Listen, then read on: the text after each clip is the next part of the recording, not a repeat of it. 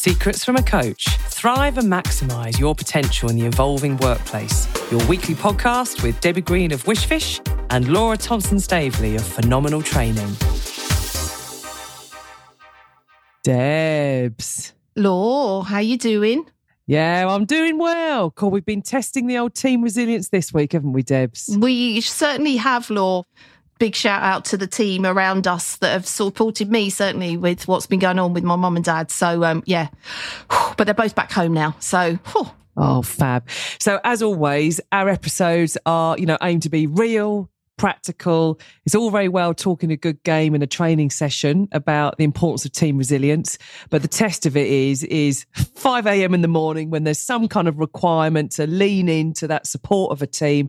So just from a general concept point of view, Debs, what are you picking up about, first off, what is team resilience? How would you define it? How would you see it? Yeah, I think for me, team resilience is when you see a team noticing what's going on around them and pulling together. So when they're faced with adversity or challenge or things aren't maybe going quite to plan, they work collaboratively and they work together on it. And there's no, I'm going to do that bit, you do that bit. It's more of what can we do together? And I think that's what I see. And when I see it in teams that are faced with drama or trauma or last minute things that change their plan, that when you see those teams that are communicating really well and they're asking what can we do to help each other, that's when team resilience is at its utmost. And then the review and reflect of it afterwards is the bit that then enables us to acknowledge what people have done, acknowledge how we've got through it, what have we learned from it. And therefore, as like anything in resilience, if we can build that, we're more wiser, stronger and able if something was similar to happen again, because we've all learned from it. Oh, yeah. And in fact, Debs, that really reminds me of the work that we've done with first responder or emergency teams or teams in operations. You have a hot debrief. So the hot debrief, is the immediate, we've just all had to lean in and deal with something that might have been unplanned or unwanted. It's putting aside half an hour just to do a quick hot debrief, which what is our initial reactions and are we all okay and is everybody okay?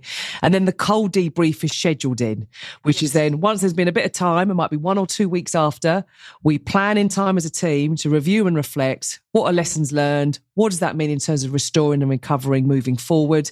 And I think what's really interesting, Debs, is where there's an opportunity maybe for teams that are more office-based and there's more of a business as usual approach to borrow those lessons from those more emergency-related roles in that's how you build that team resilience. Because if the team never have a chance to down tools, have a chat about what happened, lean in and learn, as you said, then it's just relentless. Yeah, and the resilience gets kind of ground down. Yeah, you're so right, actually, Laura. And I think that's part of, if you're a leader, a team leader, supervisor, whatever you might be, is that's the culture. If you can encourage and create that culture where that hot debrief and a cold debrief happens, I just think that's so powerful, Laura, because, we've heard in teams recently, this happened, we did respond to it and we got through it and, everything's great. But then it was like, and there's none of the follow-up.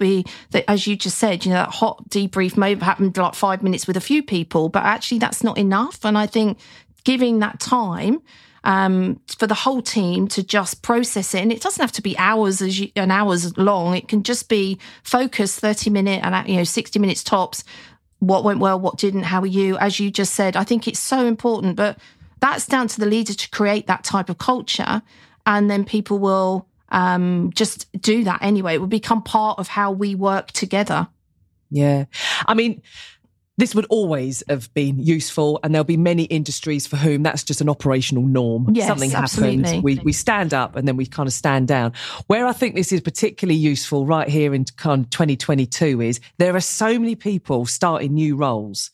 How do you then equip all of that wisdom that is hard-won wisdom that each of those individual members of the team have gathered?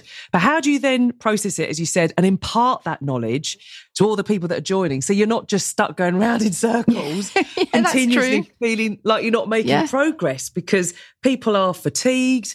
There are not on that many people going, I can't wait for that transformation program.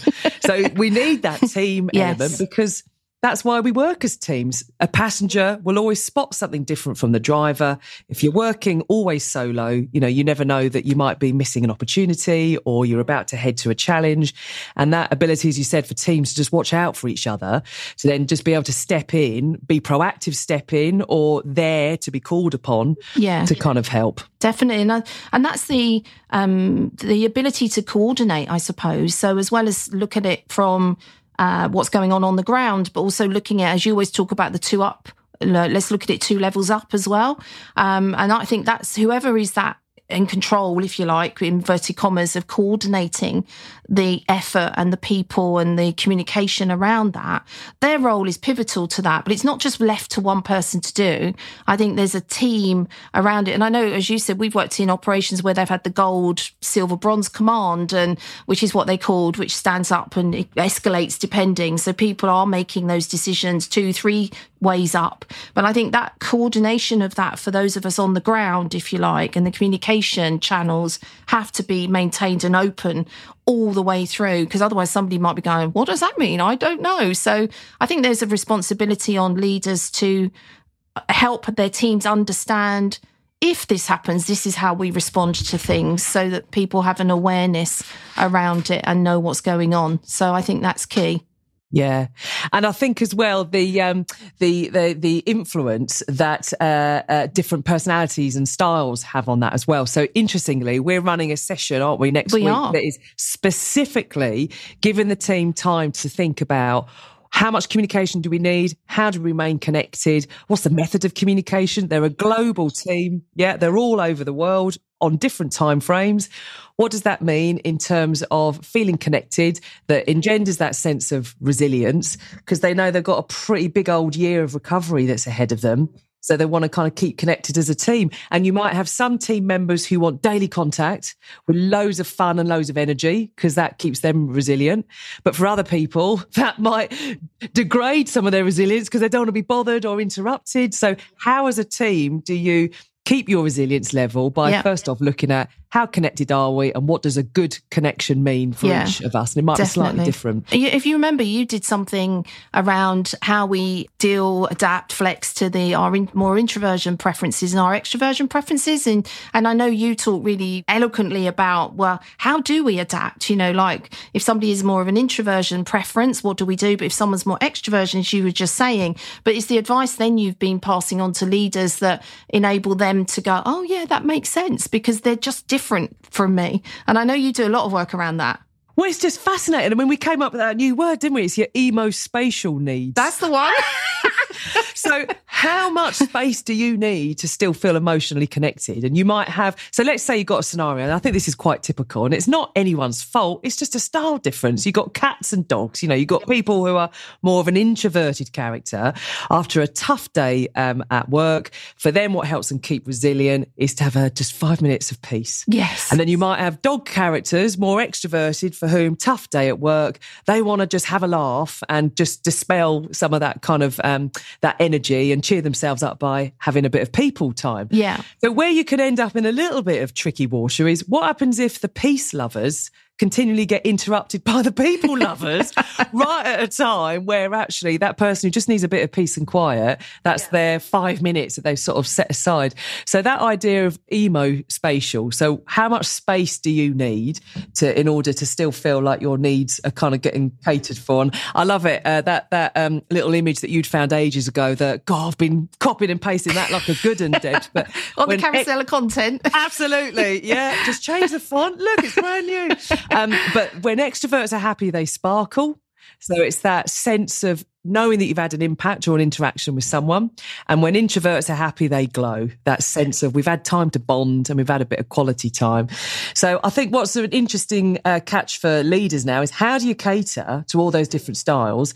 Because what we're hearing lots of in terms of team resilience is it's not often that everyone is there in a place of work together at the same time now. We get wheeled in to facilitate those sessions, which is such a privilege, Debs. But it is. Absolutely, the huge, big, overwhelming bit of feedback you get at the end is it's been so good to spend time together as a team and actually to remember the reason why we are. Yeah, I think you're right, Laura. And I think you're right. There is an accountability on being the manager leader. I mean, ultimately, that's what you get paid for, right? But I think there's also some responsibility on us as team members to also, do our bit that's going to help the team. So I think that's also really important that, we do step up and go, how can I help? I remember doing some work years ago now where the team members said, we want to help. How can we help?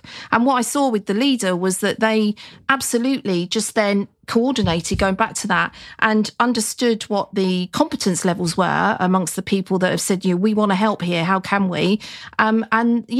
The impact that had to go, absolutely, I definitely need your help. This is what you can do. This is where your strengths lie.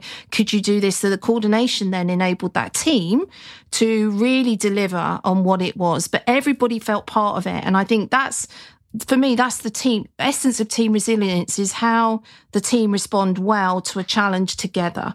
That's it. And I think we all have a role to play in that. It's not just left to one person. It's not about your ego or going, well, I did that and I was fab at that. It's not that. That just stays at the door. This is about for the greater good, as we always call it, isn't it? And you just got me thinking, actually, that kind of stress test gives you the ultimate thing of how resilient is our team.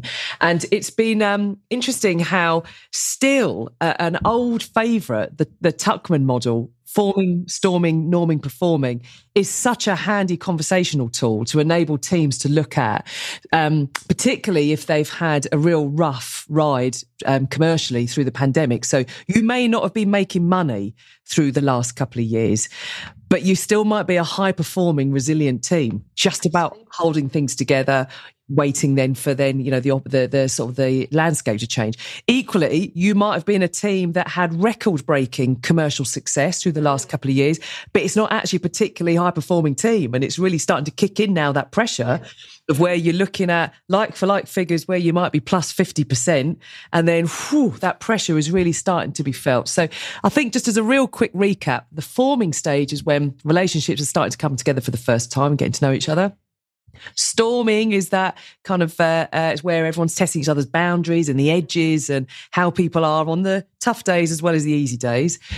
Norming is where we get a bit of housekeeping and coordination, as you're saying, which then creates enough stability to then perform. And it doesn't necessarily mean, magically money starts coming in or service levels improve, but the team is able to handle whatever challenges are then thrown at it. Yeah, definitely. And I think to be able to see that with that, if you take the blinkers off and see it for what it really is, I think that's then built into that. You've got to care enough and have the empathy and understanding of what's going on. Just, empathy for yourself, but empathy for others, but also empathy for the circumstances we're being faced with, so that we can, wherever possible, look at it through a realistic lens rather than, oh my God, what if? And then the panic that can set in. So the calmness that somebody can bring to that situation that enables great conversations to happen is just so powerful to be able to do.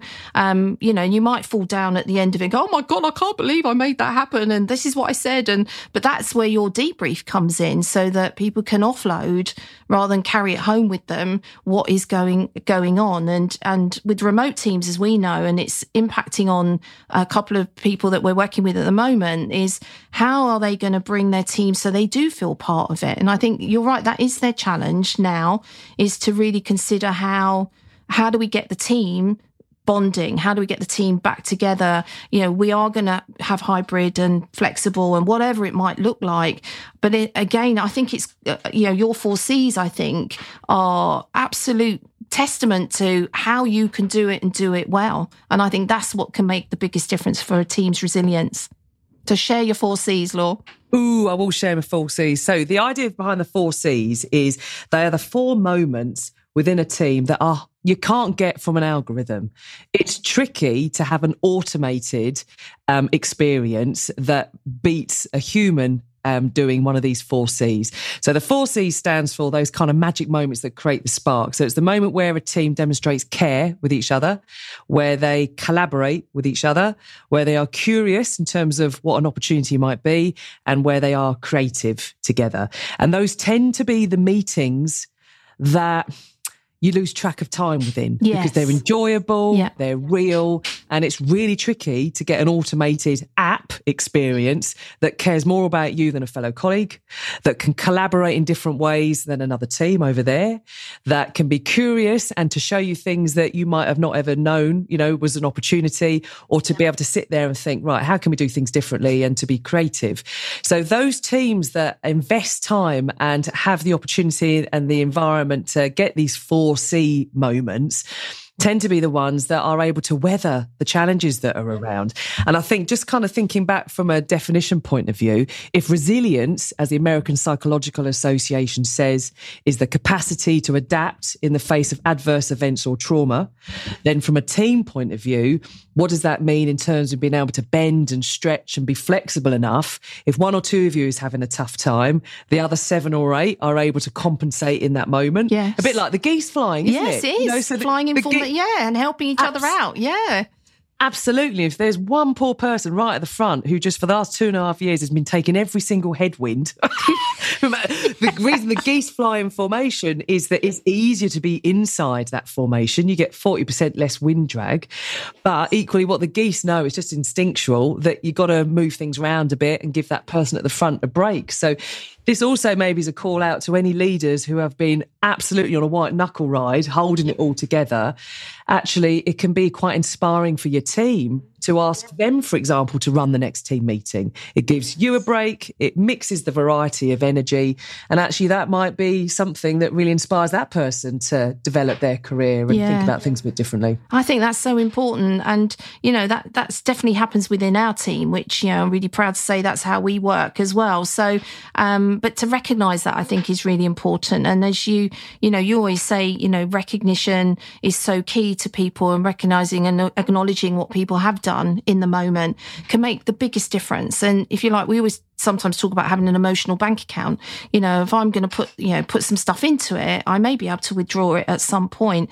But it's a two-way thing. So, if I'm going to invest, then actually I'm going to show my appreciation when I'm taking some of that emotional bank account out because I need it.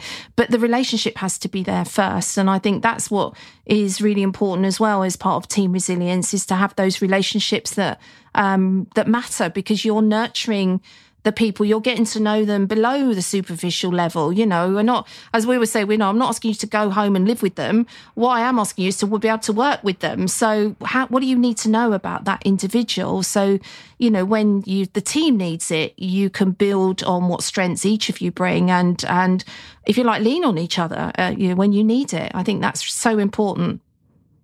I think it's also worthwhile just to sort of point out there are some real realities that could impact team resilience, even though each and every one of those members of that team might really want to have a set of nurturing relationships. And certainly what I'm picking up is resourcing. So if you have been 30% down on the numbers of people that would normally be looking after that bit of the organisation, then that is going to it's going to take a bit of a battering in terms of the individual load everyone's been carrying.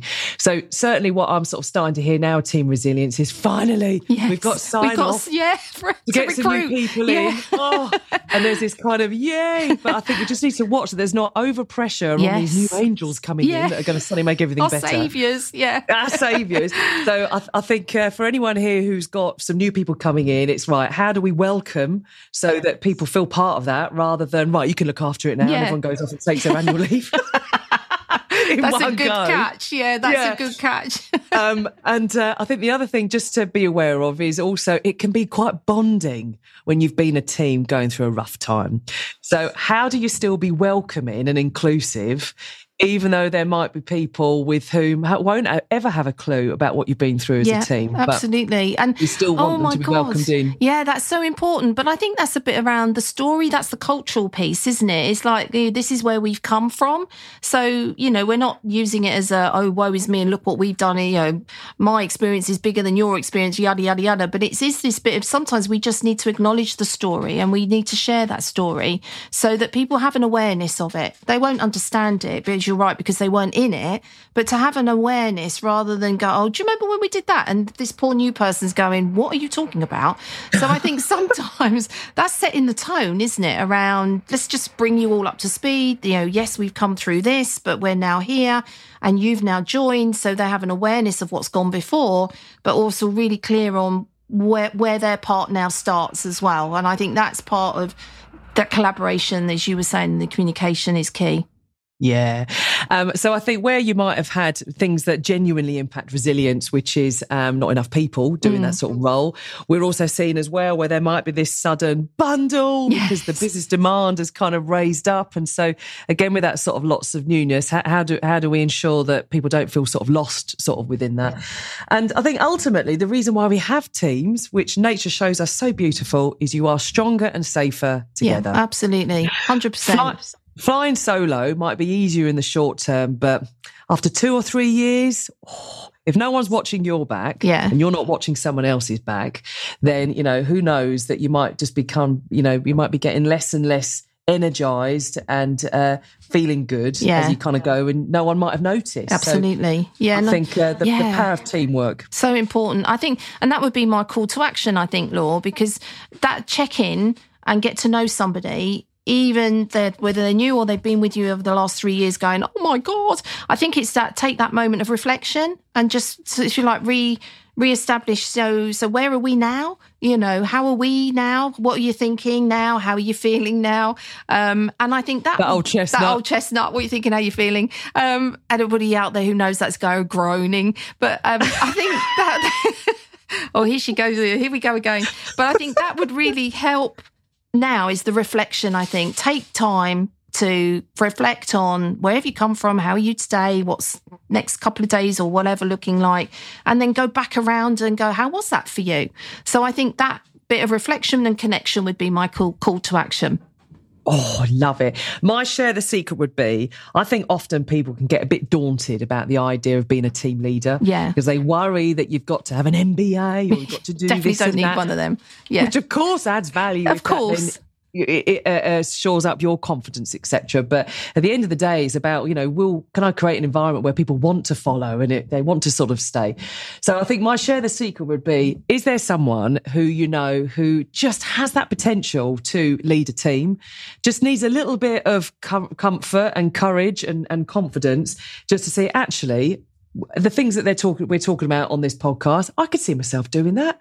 Great. You could be the most inspiring leader of a team in the future. And, you're never too young to lead and you're never too old to learn. So I would say, think of someone in your life for whom you just know they've got that potential or that hidden desire to become a team leader. Get them to listen to this. As always, we're sharing the secrets of actually, in the reality of life, not what's said in the books, but what we see around us in our very privileged position of working with all sorts of teams in all sorts of scenarios. Team resilience is a real hot one for this year, and sharing the secret in terms of some things that people can put into practice. Yeah, definitely. I love that, and I'm looking forward to, as I say, acknowledging how our team has worked, and we are resilient as a team. And when we're faced with challenges, we all do pull together, and that's what makes the team special. So I'm looking forward to exploring what we're going to do next week as well. Yeah, fantastic. And loads of fun music. Absolutely. Every now and then. That helps us going. The amount of Spotify playlists I'm sending out to teams that I've done sessions with at the moment. It's brilliant.